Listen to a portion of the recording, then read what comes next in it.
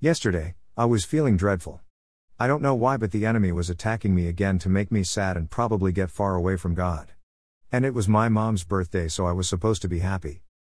I asked our pastor if I can borrow the keys to the church because I wanted to do some personal worship and some alone time with God. He said that the church is still dirty from last Sunday's service and from my surprise for my special someone's birthday. I volunteered to clean because I wanted to give him a rest because he's the one who's always cleaning the church. I didn't know what to do at first. I mean, there's a lot to do. Sweep the floor, mop, clean the restroom, take out the trash, and gather water.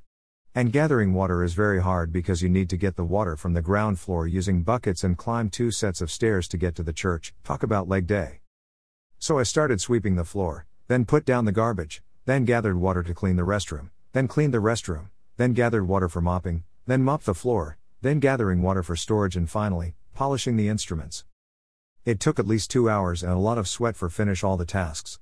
I sat down the floor from exhaustion, but as I saw that the temple was clean, it was all worth it. All the sadness in my heart was gone. Because I knew that I have served God as I cleaned His temple. Also, God talked to me and confirmed all the things that I was worrying about.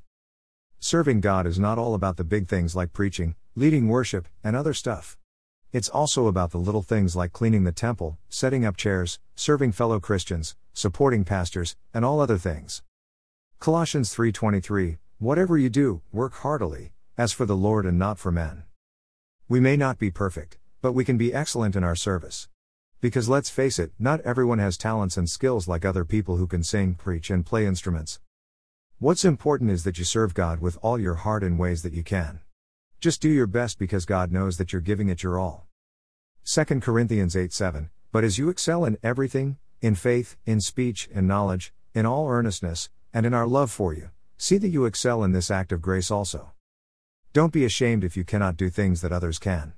We are here to serve, not to be sold out and impress people in the church.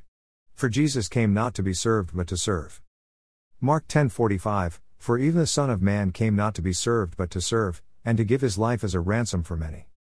No act of service is too small or too big for the Lord. As long as you do it with all your heart, He will surely reward everything that you do. Hebrews 6:10, for God is not unjust so as to overlook your work and the love that you have shown for His name in serving the saints, as you still do. Let's end this blog with a prayer. Lord, we thank You for Your love. Thank You for serving us when Jesus came to earth to wash our sins. Lord, let us not be hesitant in serving You with all that we have.